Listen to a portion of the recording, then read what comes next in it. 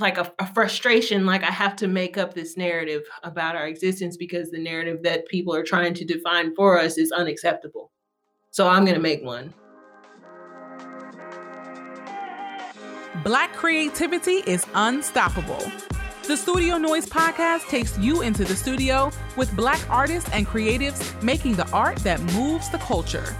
You get to feel all the inspiration, technique, and passion behind the people making paintings, making sculptures, making prints, making noise. It's the Studio Noise podcast with your host, Jamal Barber. It's the noise. Yes, it's your boy Jay Barber. On this podcast, I always focus on the work. I mean, the gallery stuff is cool. The marketing, you know, that whole dance that we do as artists so we get to live our lives. I mean, that stuff is interesting. But I love to hear about the making, the process, what you did to get where you were to where you are. Such as our wonderful guest today, Miss Alexis McGrigg. She was doing figure works. And then step by step, she gets to these luminous abstract visions of souls, right? These ancestral manifestations of Blackness, you know? It's a big jump, but it's great to hear the development step by step, yo. We get to follow those revelations today on the show. We're going through her undergrad experience, through her master's program, to right now, where she's having solo shows at Richard Beaver's Gallery in New York City. It's something to aspire to. It's great to see that kind of stepping up every step of the way. You know, I love it. I love it. You know, I love bringing these conversations, so I think you'll love it too. Go to studionoisepodcast.com, check out all the episodes, and you can support the show by getting you an embroidered logo apron with the Studio Noise Podcast, new Studio Noise Podcast logo on it. Or you can join our Patreon, just like Jakia Fuller. I want to thank you for listening, helping us keep the show going. I appreciate you. I do the noise for you. Not just Jakia, but yes, for you too, girl. You know, for sure, I appreciate you. But I do the noise for you, the people that's listening. I bring you these best Black artists and creators I can get my hands on, because it's important that we hear this, that we know the ways that people are getting it done and living their passions. It's inspiring. I know I need it. You know, I need to hear it, because, you know, you go into the studio, it's not always easy going, art flowing. Everybody's having a good time. It ain't like that all the time. You need to hear this. So I'm bringing it to you. And hopefully you can get to hear from your favorite artist, or maybe your new favorite artist. You know what I'm saying? That's what we do. Introduce you to the voices of Black art right here on the podcast. So go ahead and go find not just 2 art lovers. You can find them too, but find artists. Give me 2 whole artists. Tell them they got to listen to this, because this will pick you up when you're in the studio if you're down. This will get you going, get you ready to get in there and make some noise. And after the break, we got Alexis McGrigg right here. You already know it's the noise. Yes.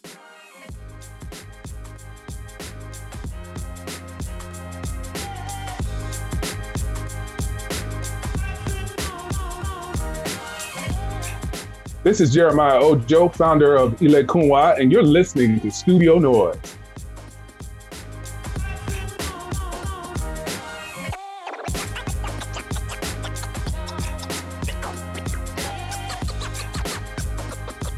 All right, it's Studio Noise, your boy Jay Barber. I'm here with an extra special guest, Alexis McGrigg. How you doing? Welcome to the podcast. Great. I'm doing great. Thank you for having me. Yeah, for sure, yo. You out here looking good, doing good work, yo. Don't get no better than that, yo. How you? That's awesome, yo. I love it when people come up, yo. How you feeling? Oh, I feel overwhelmed with gratitude. I just feel like I'm just watching my life unfold before my eyes. Everything's just like unfolding so quickly, and I'm just like, okay, here I go. I'm going with you, okay? Yeah, just keep up. Yeah, keep up on the treadmill, yo. That's all you. That's all Yeah. you do. Nah, that was up, yo. So Alexis is an abstract painter, a fantastic artist herself. She got her BFA from Mississippi State, and then got her MFA from Texas Tech. And now she's out doing it big. She got a show at Richard Beaver's Gallery the ether journey in between. That's probably what we're gonna end up talking about a lot, but we're gonna talk about her and all the good stuff she got going on. Yeah. So so your show is up. I guess is a be a pretty standard question for me to ask you, but how has the show been going for you? The show has had a lot of great, reception, particularly what, the gallery and, Jeremiah of Kunwa, they've been telling me kids are really drawn to my artwork, which Oh, is always really? surprising to me because I'm, like, thinking, I have all these ideas and I'm using this imagery that in some ways it's complex, but the kids are just, like, really drawn to it. Um, when I went there for the exhibition opening, there was actually a group of, I think, middle school students that had come to the exhibition, and I was just like, I really wish I could have been there to talk to them, to Oh, hear yeah. from them. But all of the reception from the exhibition has been great. The turnout was great for the opening. Um, I don't know what else to say. It's just been really, really good. That's awesome, yo. Is this your first show in New York? Like, your Richard Beaver's in Brooklyn. This was my first solo exhibition, in New York. So I've had like I had a couple pieces show with Richard Beaver's gallery back in December.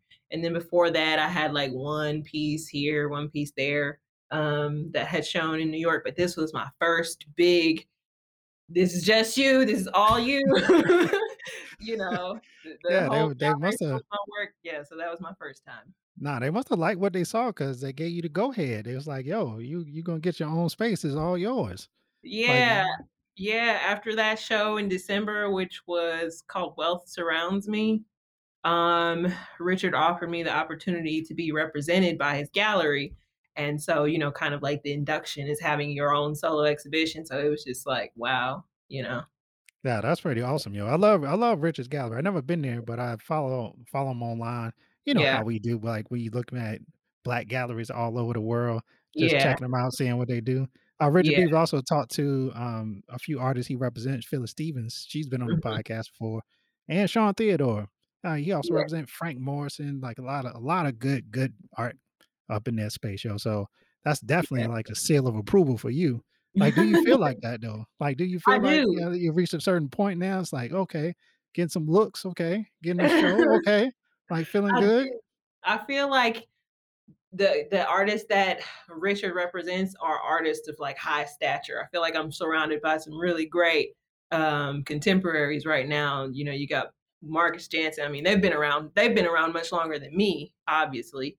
So you got Marcus Jansen, you got Phyllis Stevens, some from my time period, Xavier Daniels, um, like you mentioned, Frank Morrison. He's along in the same Yep. time of Yeah. Phyllis and Marcus Jansen. So it's just like, wow, some heavy hitters in there.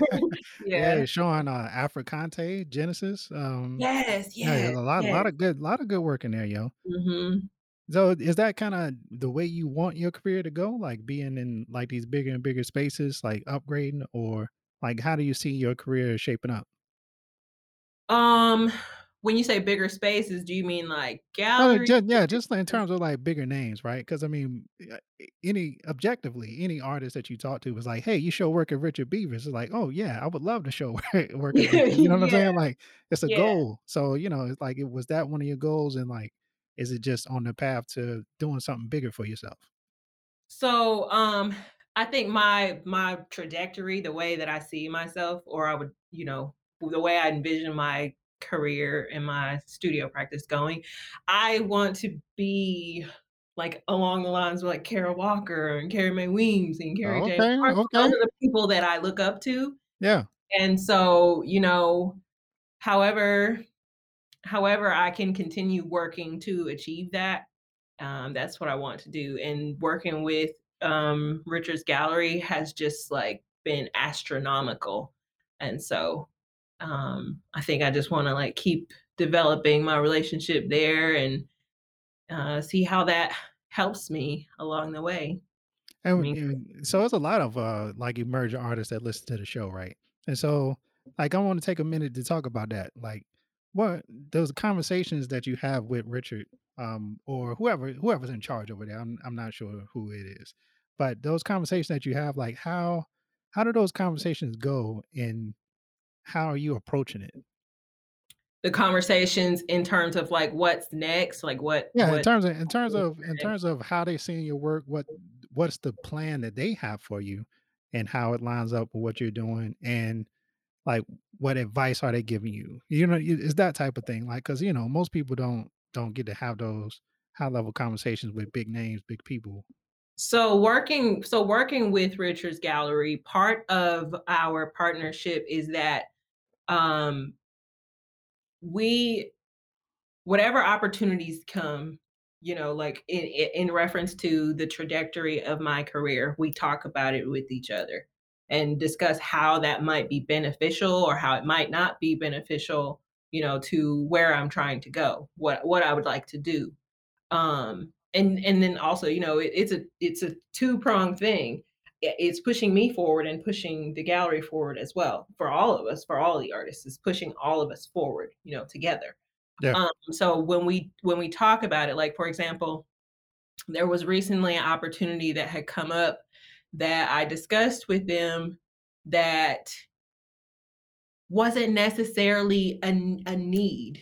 It wasn't a need for where we're going, and especially for where we are right now, where my career is and where we're going. So it was like, okay, I see. I'm telling you what I think my perspective is. These are the points that I think might or why I would be interested in this opportunity. And then he's explaining what he sees the pros and cons are of that opportunity and discusses it with me. And he says, well, if you're still interested in doing that, by all means, do it. But these are the pros and cons. And if it's something that you are just really, headstrong about, then he can't like say, don't do it. But Right. we have to think collectively about how this is going to affect my career and how that's going to affect the gallery also. Right. Because they're invested in you at that point. Right, right. Because they're investing their time and their resources and all that. And so I have to be conscious of those things as well. But at the end of the day, the gallery has my best interest and I have the best interest of the gallery as well. So we're working together like a partnership.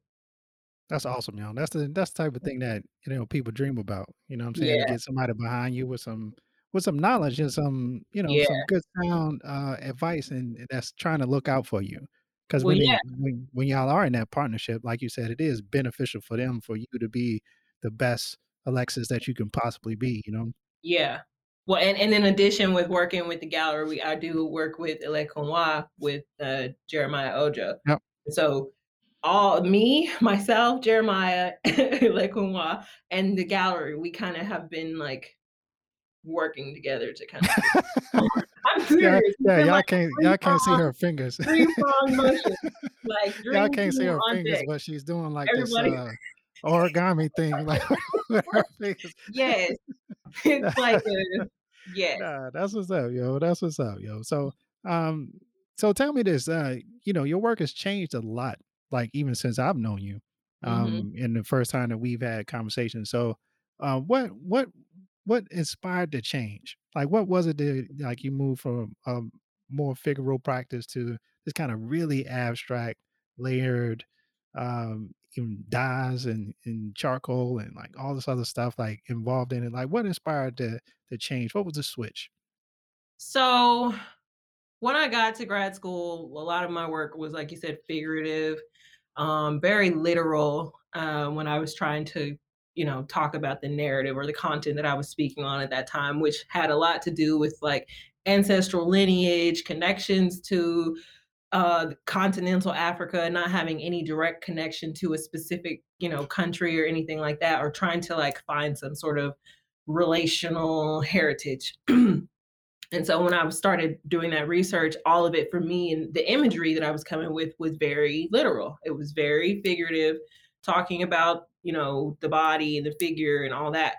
But as I continued, doing research, not necessarily with talking about ancestry or anything, but just doing other conceptual research, the idea that I needed to focus on the figure kind of just floated away. And in addition to that, the materials were required to change. So not only were my ideas about how to convey what I was thinking changed, the materials were required to change. So at one point I was talking about like digging through layers of like space.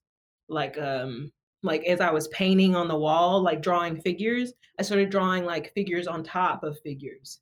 And Mhm. then I started thinking about it like the paper plane being an opening to another plane, so I could see other figures through the plane of the paper. So then it started being, okay, well, I am interpreting these invisible layers of space.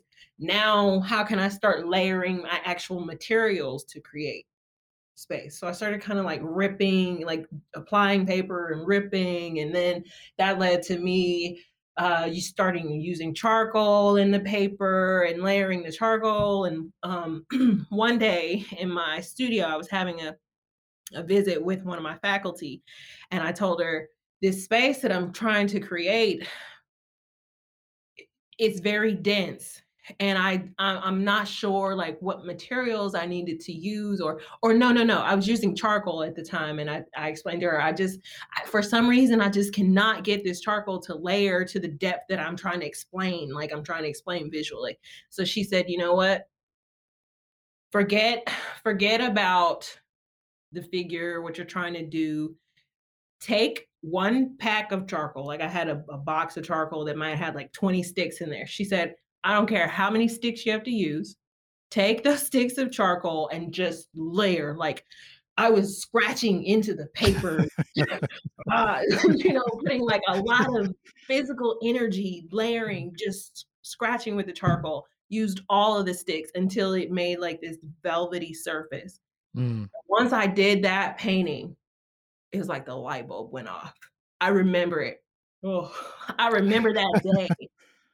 I remember that day because I was sick and I had just been working in my studio trying to figure it out, just trying to get it together. When I tell you the charcoal was everywhere, like it was all over my studio, all over my materials, everything. But I layered that charcoal. And when I did that and made that velvety surface, I knew you're onto something now. Mm. Yeah, that was the Because moment. that was the moment. It was like Yeah. this light bulb went off, though, because a word came into my mind while I was working, and that word was blackness. Mm. As I started thinking about blackness, what is that? Like, what does that mean? Why am I what am I making? What am I making with this by layering this material? What am I doing? What am I saying with this? And that's when I started thinking about blackness, not only blackness as this space that I'm pushing into the wall, but blackness as a larger idea, blackness as like it first started like I was thinking of it as like a cylindrical orb or space that existed like around us. Mm. And then in addition to that, thinking about it just kind of as a metaphor for our existence. And when I put those two things together, the material, well, it was three things: the material, this space, and the idea, I was like, I'm gonna be talking about this for years. I'm gonna be thinking about this for years. I know it. I know it. I just knew it. You know how you're doing something, you're in your mojo, and it hits you Yeah. like when you make a work that you know, like deep down is this is right. Yeah. This is it. Yeah. What happened. That's what happened when I made Oh, that. man. That's crazy. That's awesome, yo. Yeah. I remember that feeling. Yeah. Yeah, for sure, for Yeah. sure. Oh, man. So were you, in essence, trying to represent Blackness, or were you trying to recreate, the feeling of Blackness? 'Cause, it can vary, like, depending on your perspective about, like, exactly what were you trying to accomplish as you were doing it. You know what I'm saying? Like, sometimes the intention doesn't come until much later on, in the process, though. I wasn't even thinking about I wasn't when I started when I was like, layering the charcoal, I wasn't even thinking about how can I represent Blackness, because I hadn't gotten to that yet. I hadn't Mm, gotten to the idea yet. yeah. I was thinking about how I can make space using this material, which still is talking about layering and pushing into like an opening, right? Right.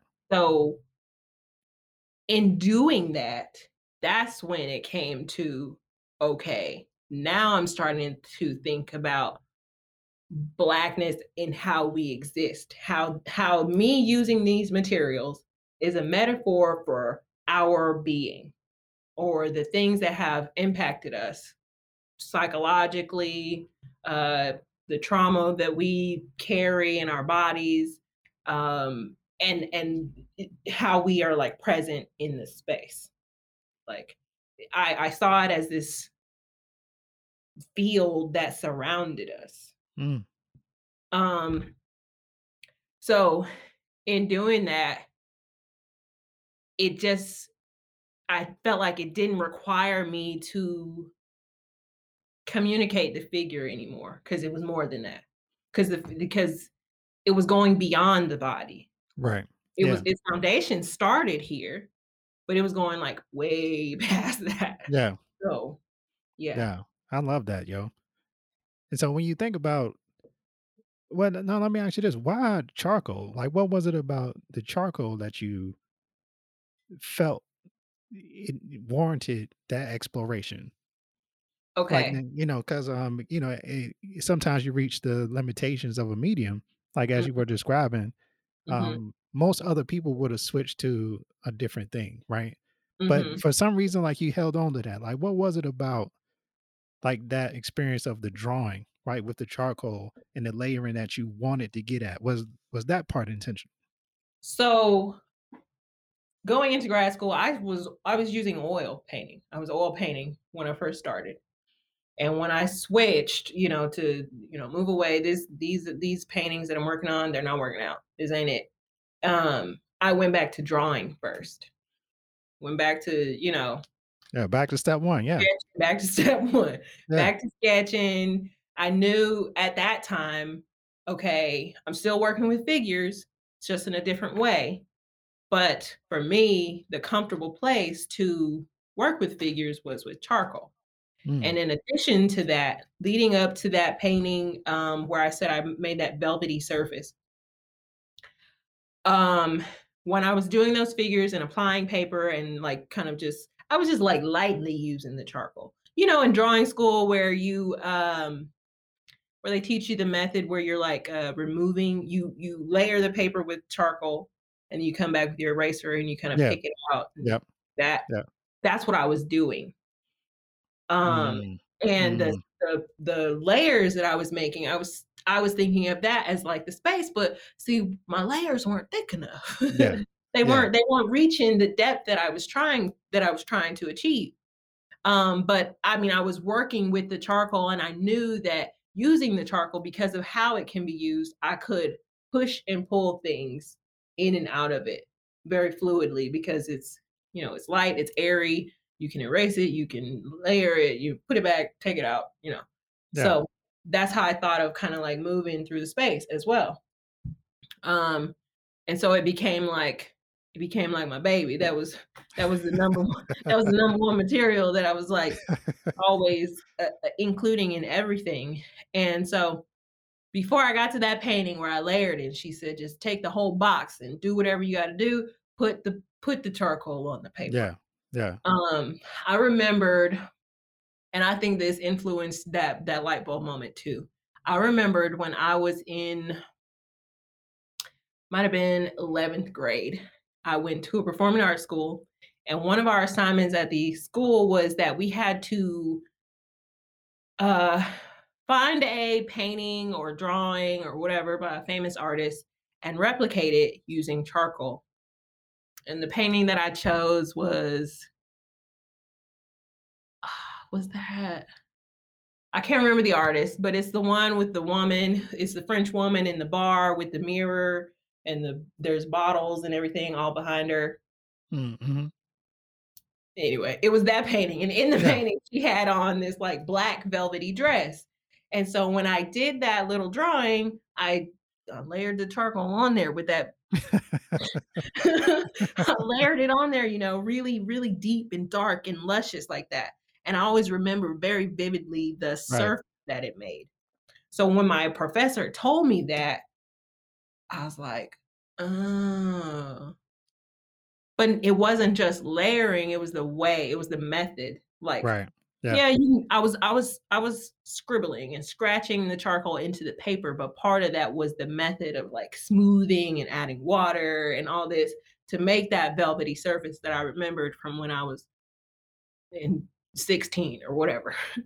But yeah, so charcoal has always kind of been like my foundation, especially when dealing with figures. But I took that medium into what I was trying to create because, first of all, it itself is Black.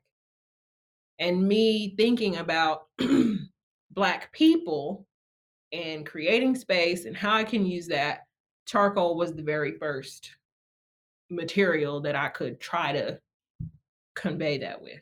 Yeah.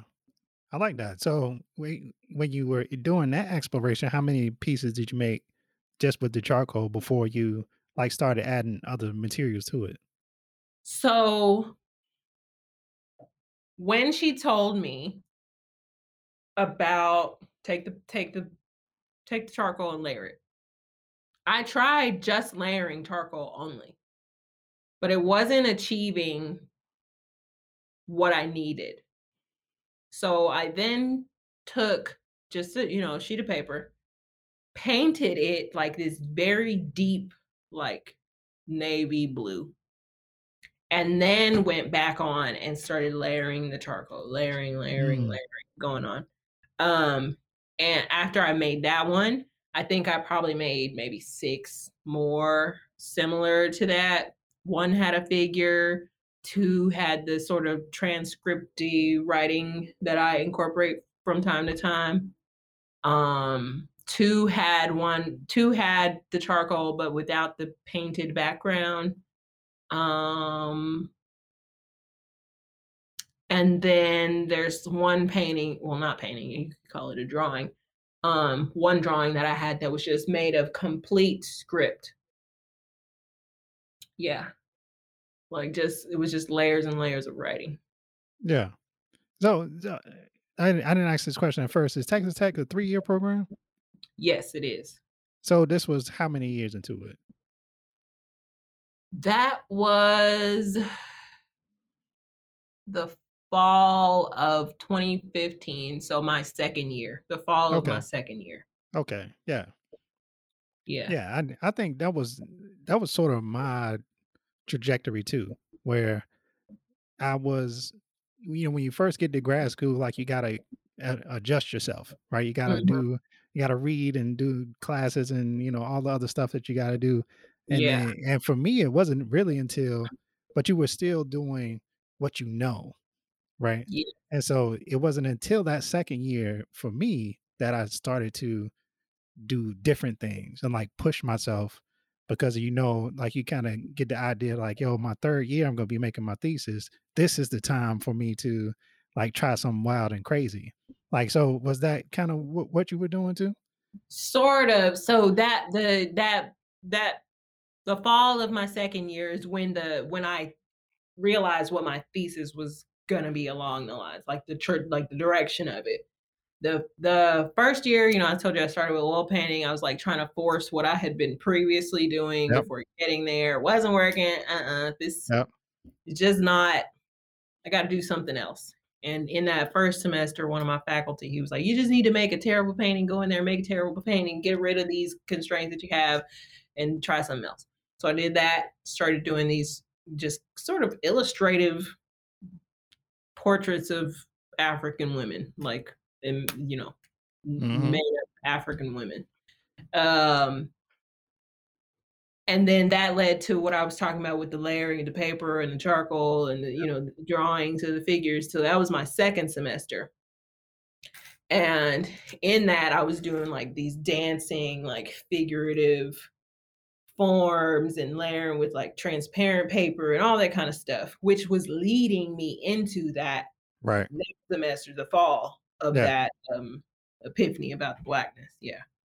Nah, that's dope, yo. Yeah, Yeah. I like this. I like this story, and I like the um emotion that's behind it too. Like I feel like you reliving it almost like Yeah. I mean, as you're talking about it. I was in it. I was in it. I was in it. Like, I'm not here for nothing. It was hard. I'm telling you, like Oh grass yeah. Oh yeah. hard. They had me contemplating, like, what am I doing? Why am I here? Yeah.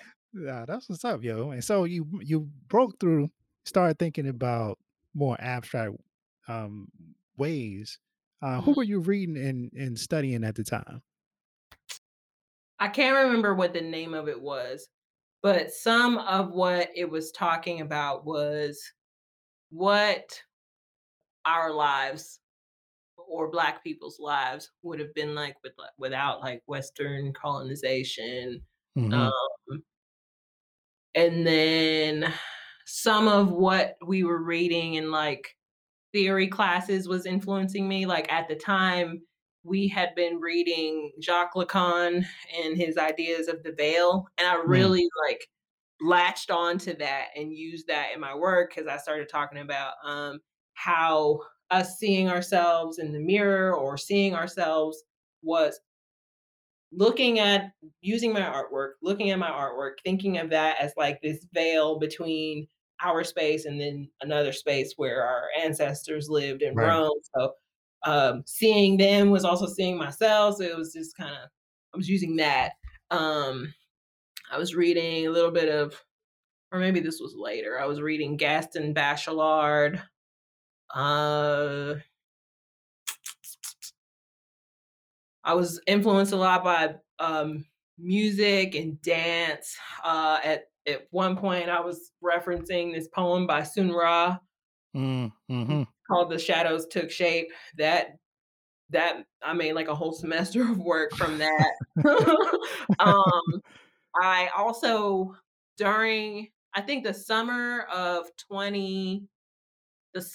2015, I had gone to Atlanta for an internship, and I had the opportunity to go to Radcliffe Bailey's studio. Nice. Radcliffe Yeah. Bailey, so cool. I will Yeah. never ever forget that.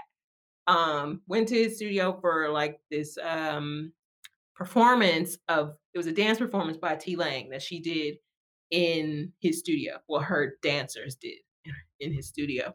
And I remember going in there, seeing his work and just being like floored. Like, first of all, Yeah. your studio is amazing, but second of all, the work is just jaw dropping.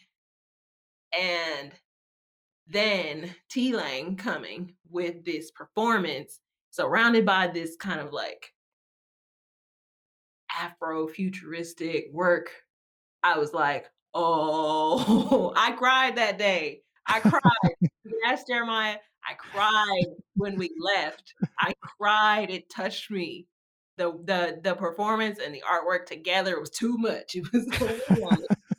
Um, um, so when I went back to grad school, I still had that in the back of my mind. So I was reading the poetry, I was listening to some music, I was watching these performances by T Lang, and then, having seen, Radcliffe Bailey's work, then I started, looking into Afrofuturism. Um, I can go back and find some of the books that I was reading at this time. I can't remember what the names of them were because I was just, like, grabbing little pieces from different books.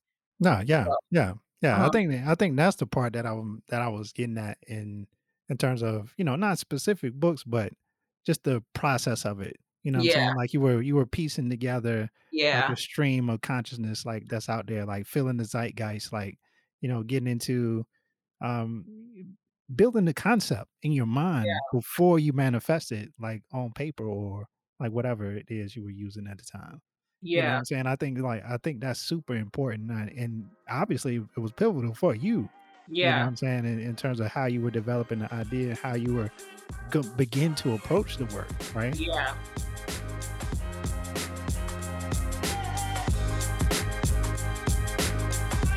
Hi, it's Layla Rose Fanner. I am an artist and illustrator, and you are listening to Studio Noise.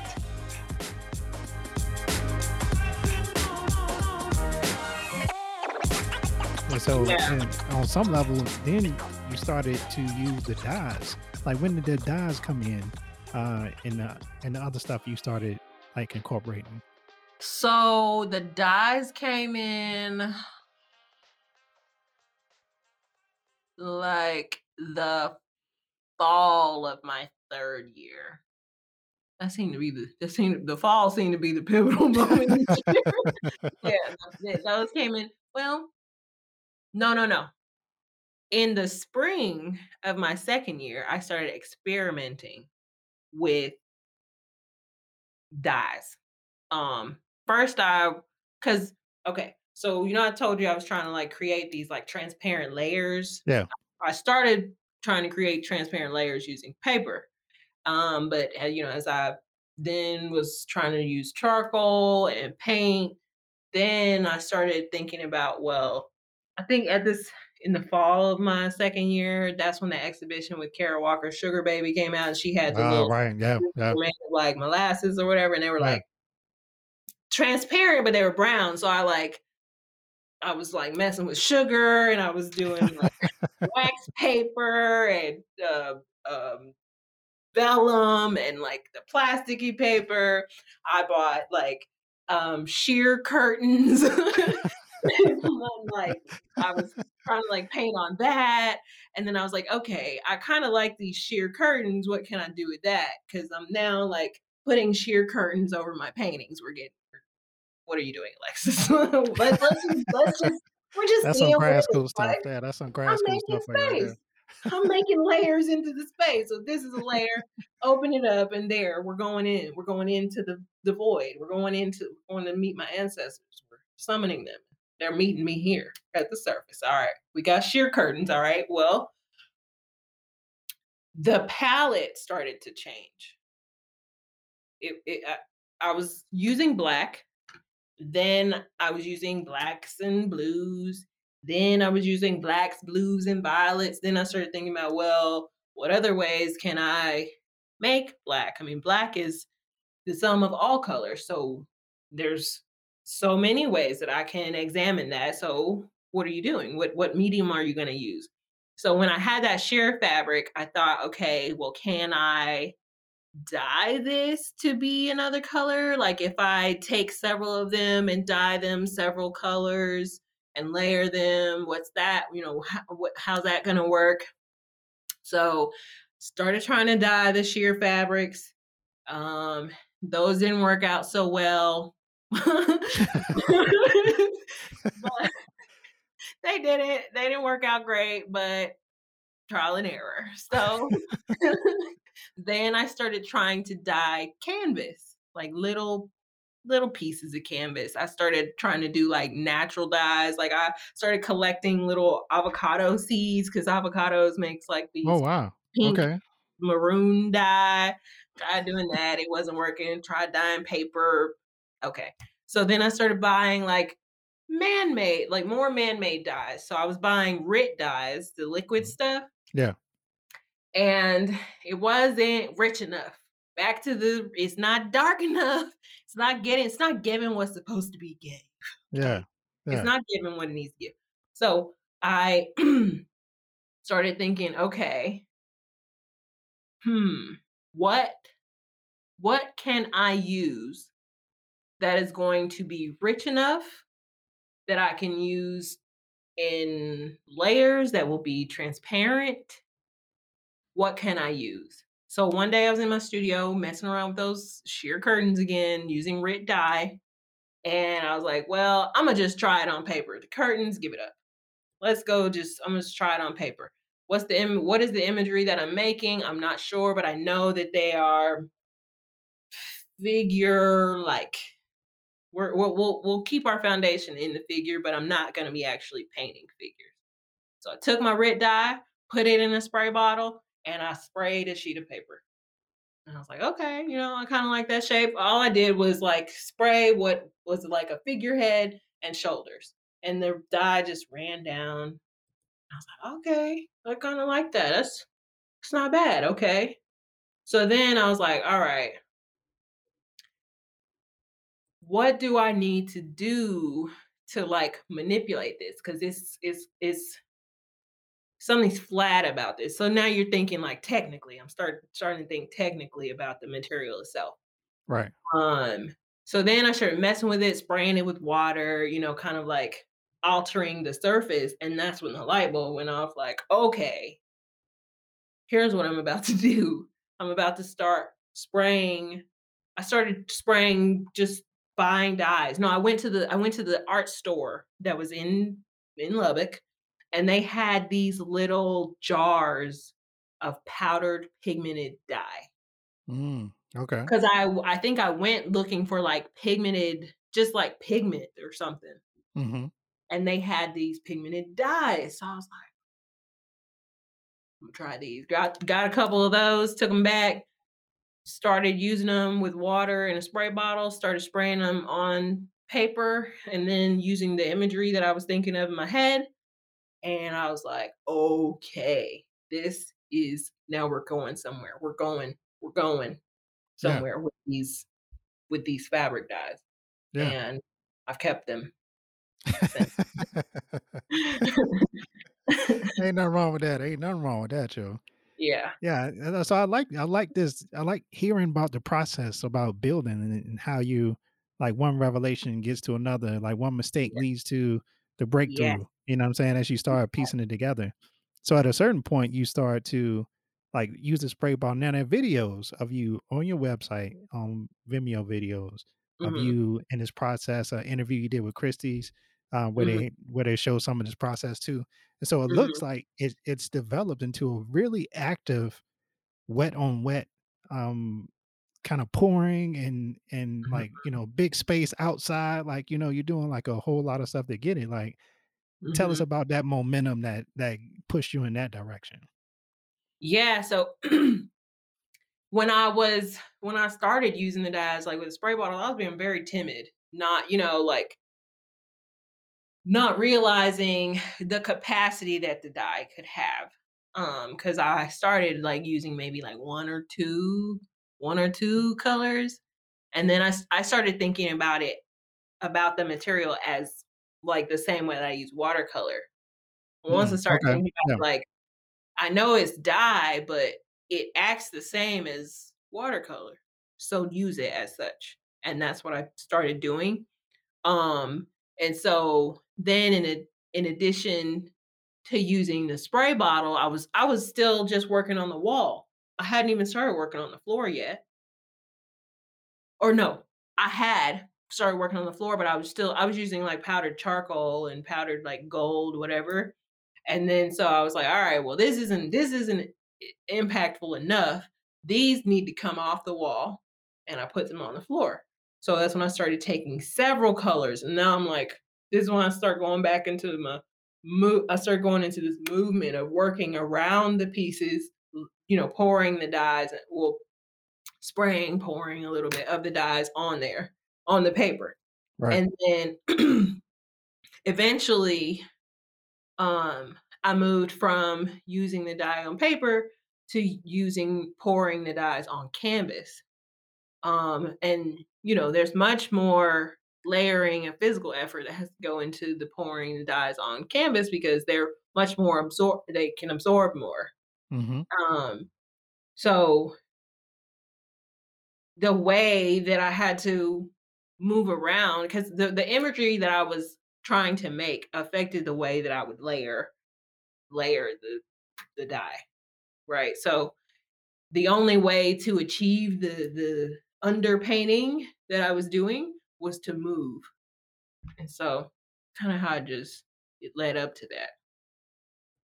Nah, I love that, yo. And so you ended up with pieces that are they're very hard to describe, but it's very ethereal. And like you're almost seeing people or things, something recognizable in it, like all abstract art, right? Mhm. Where we in our minds want to quantify it, right? And give it some kind of reference to what we know. But Mhm. I think you are like summoning like ancestral memory or something like inside of it. Like it feels like that. It feels like you describe it as space. It feels like it is like a depth to the canvases that is revealing something.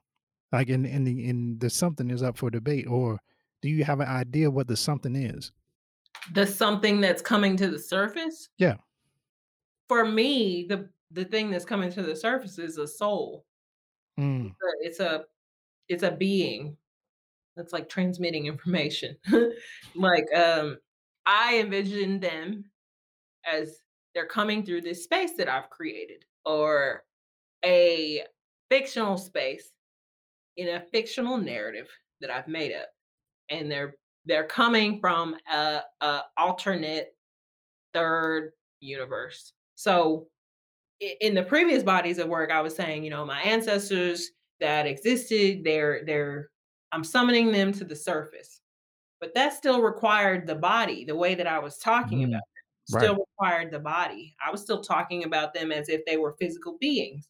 Right. But as I started thinking about the trauma that we experienced as Black people and moving beyond that, because when I first started working with the dyes, I started talking about ascension and the soul leaving the body, and in order for Black people to exist, we had to experience some sort of psychological or physical trauma that required the soul to literally like detach from the body. And like existing here in our bodies was so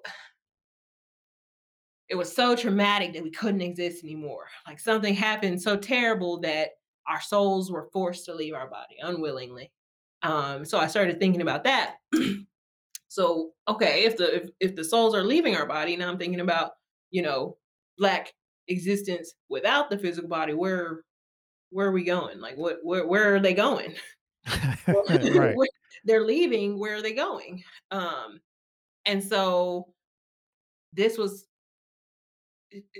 starting to continue this narrative that I had created about Blackness and Black existence, and talking and expounding more on that space. What is the space?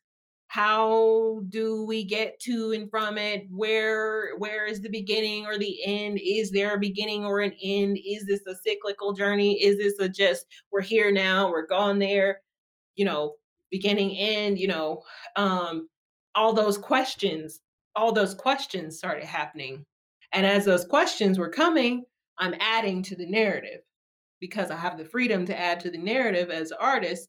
And, also thinking about we have to take ownership of the narrative. I can tell you what Black existence is. Like I have to make up this alternative narrative in order for Black people to have some sort of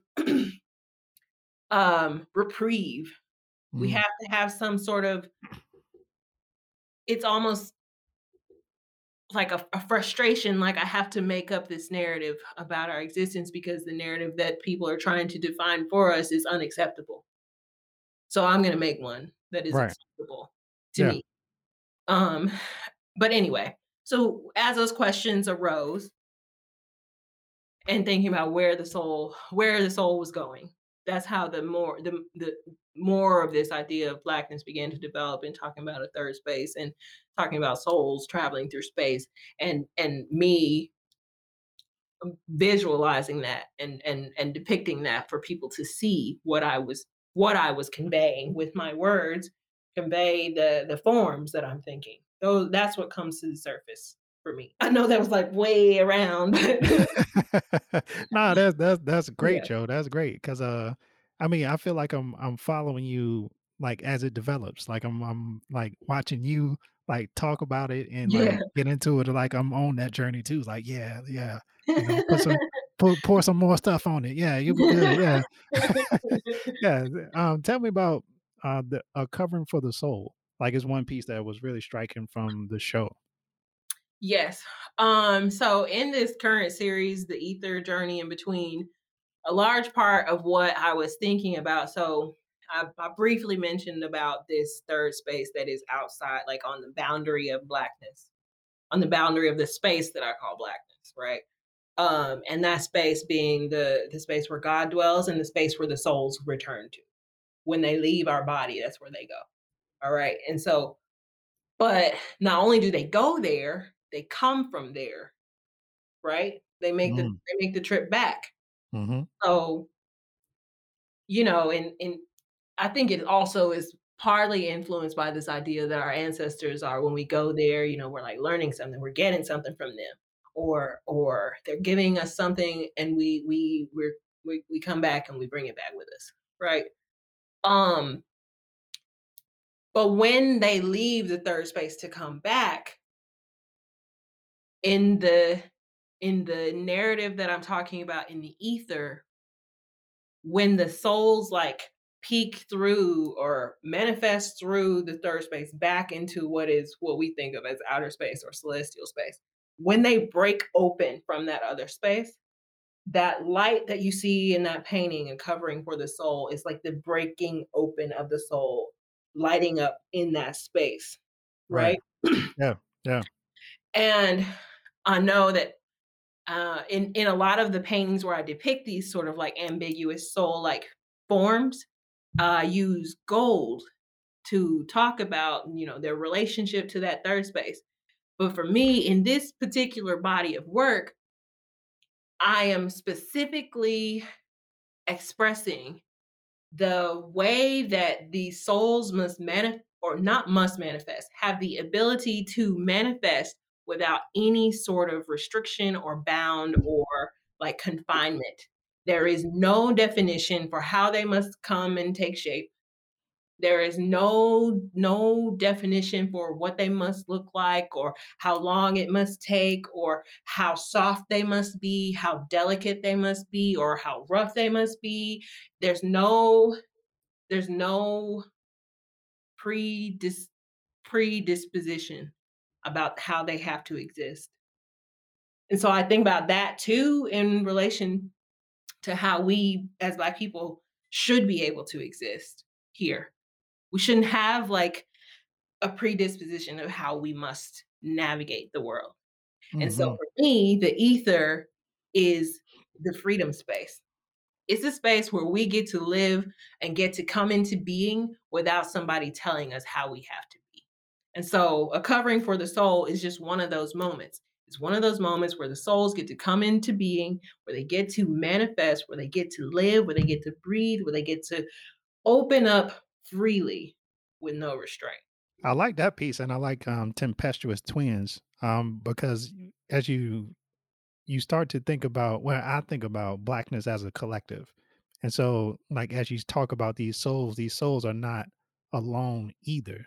Like in the Right. space this is my interpretation, but that's what, like, that piece and the tempestuous twins, when you're showing multiple souls existing in the beyond together, like Yeah. that gives me a sense of the connection that we all have. Like, Yeah. like we're gonna disappear into this space, but we're not gonna go alone Right. into like and be lost in the wilderness. Like we're back in the essence. You know what I'm saying? Like together again. Like, like a Right. reconnection that'll happen like beyond.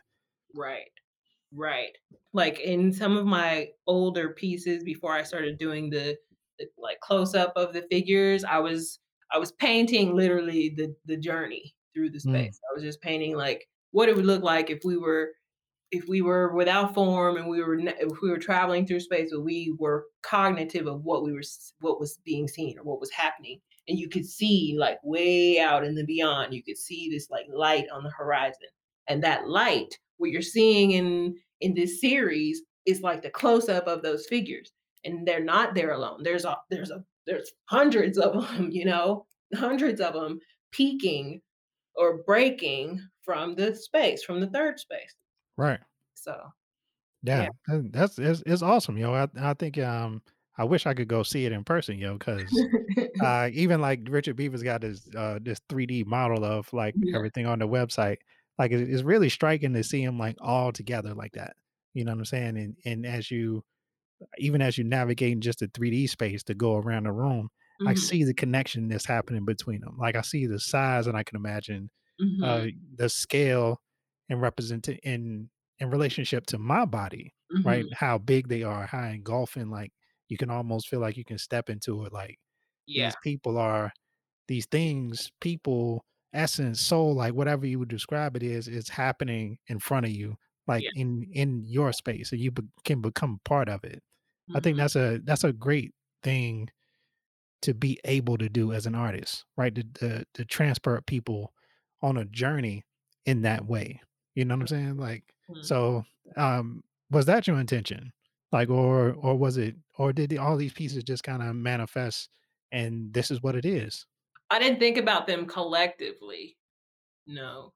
Usually, when I'm working, I typically kind of, like, work in 3s, sometimes 4s, depending on how much space I have, but I don't ever think about them, like, as a unit. Mhm. Like, me going to the gallery for the exhibition opening, being there at that time, that was my first time seeing them all together Yeah. and seeing like, I know that there's a relationship, but I didn't get to see it until they were all up, and Yeah. that's when it became really like, "Oh, wow." I mean, there's a common thread because the way that I make them, there's a common thread in just their appearance, you Yeah. know what I mean? Yeah. The colors and the Um, drips and the similarities in light that's that you establish with how you're doing it. Like yeah, it's really striking, really striking. They're really good, and it's just something that, oh man, just wish you was right there in front of it, staring at it, yeah. as you did it. So, when you looked at it and saw all of them together, did you have any other revelations about where you want to go with it? So, you know how we're our own critic. Yeah. Seeing them together, the weird part about it is that I saw the work and I know that the work or I knew that the work was mine. I I know that the work is mine, but I was looking at it and feeling like, "This isn't mine. This isn't mine. I did this. I did this." Like, I know it's like if the 2 were not they were not in agreement in my head. They were Yeah. not registering like, "You made this with your hand, and you are here observing what you made." Yeah. I felt like I'm going and looking at somebody else's work. Okay, but aside from that, um, I looked at them and I saw where it could go because this series with me talking about the moment that they're, breaking through that 3rd space, that's the first time me talking about that, like, up close and not talking about just traveling, me talking about the figures coming from there. Right. And Right. thinking technically about the materials. That's mostly what I was looking at, the technical part of the materials and how I could really, like, refine that more. So, like, what is being depicted there, I love. It's very raw, very visceral, I feel like, and I love that. But I also the training that we have as artists wants us to what is it? Refine that more. Right. How Right. can I refine that more? How can I Right. make this more? Yeah. How can I make this more real? It's visceral. Keep that.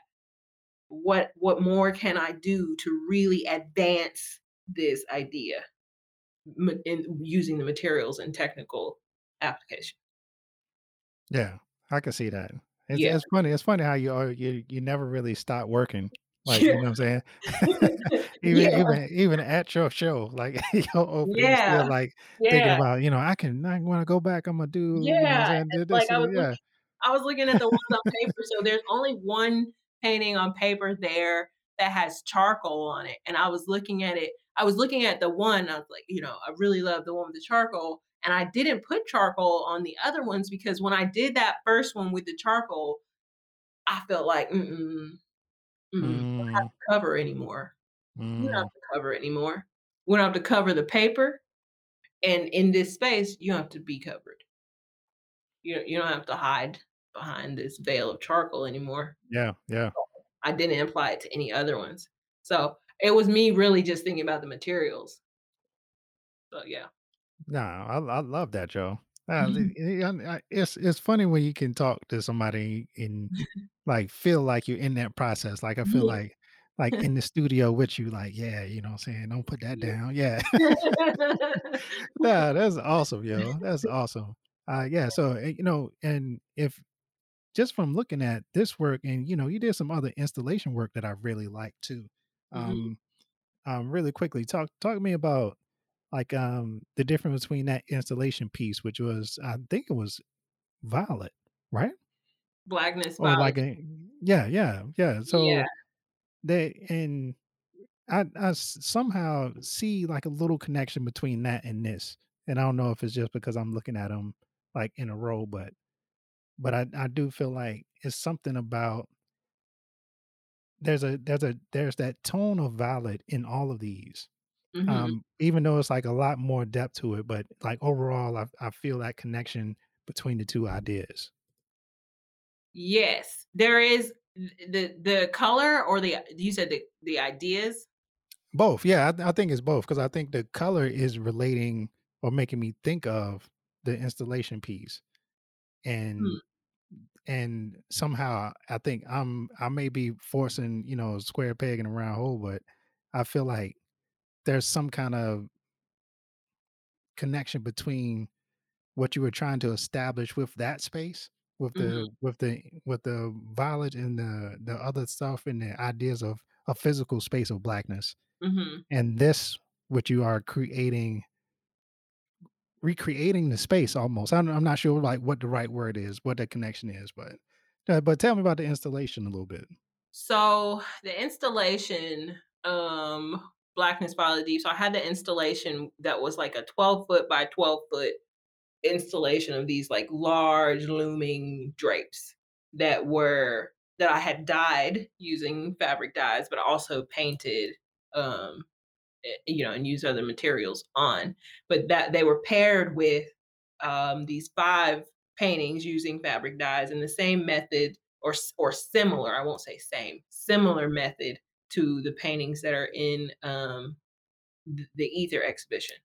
But the installation itself was my attempt to examine how we as Black people have to kind of move or stretch or linger to move through space and make other people sense that, right? Mhm. So when people came to the exhibition to see the installation, because of how it kind of like drooped and draped, um, it required them to kind of like move around a little bit in some ways. Right. And, I was limited by material, but if I could have, I would have like bolted it to the ground.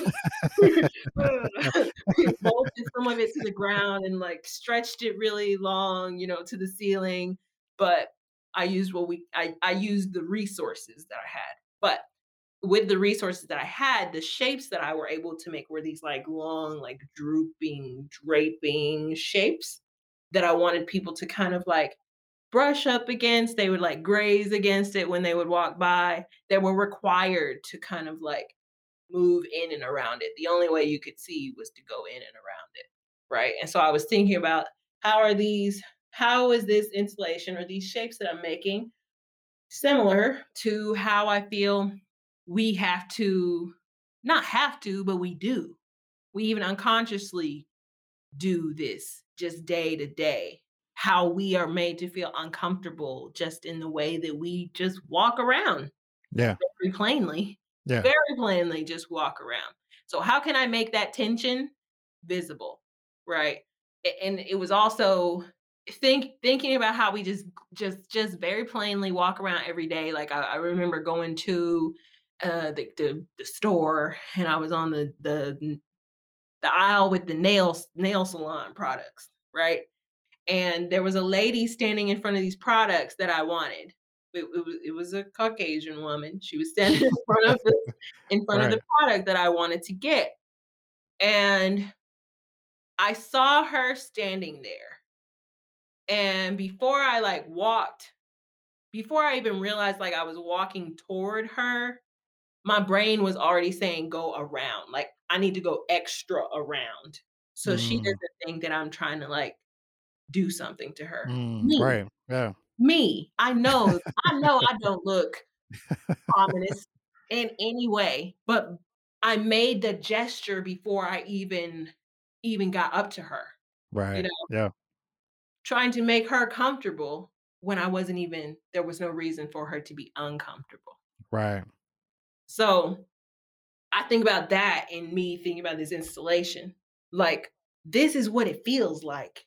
This is what it feels like for me to have to try to adjust when I don't have to. So now you walk around it and you see what it feels Yeah. That was good stuff, yo. like. That was good stuff, yo. I always like that way, yo. It's excellent, yo. Yo, it's been so great talking to you, yo. Like, Yeah, I feel like we can talk for another 2 hours or I something. know. Yeah, this was good. Yeah, for sure, yo. Tell them where they can find you. You can find me on Instagram at Alexis McGrigg. That's AlexisMcGrigg, or at www.alexismcgrigg.com. Yes, y'all better get on to it. Y'all better collect this work, yo. She going off, yo.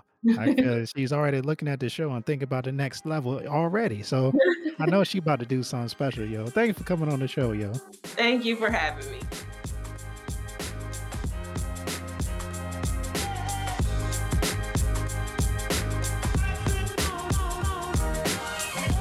That's it. Another episode of Studio Noise in the bag. Big thank you to Alexis McGrigg for coming on the podcast. Love hearing from you, girl. We'll be back next week. More inspiring conversations. I'm bringing in the scholars. Tiffany E. Barber's on the show. Not related to me, but she's still going to give it up. You know the way we do it. All my artists out there, stay focused. A lot of people doing a lot of things, but you keep making your noise. Your noise. We'll see y'all next week, y'all. Peace. Thank you for listening to the Studio Noise Podcast. Subscribe wherever you listen to podcasts. Please take a second to rate us and write a review to make sure everybody knows about the noise. Follow us on Instagram at Studio Noise Podcast.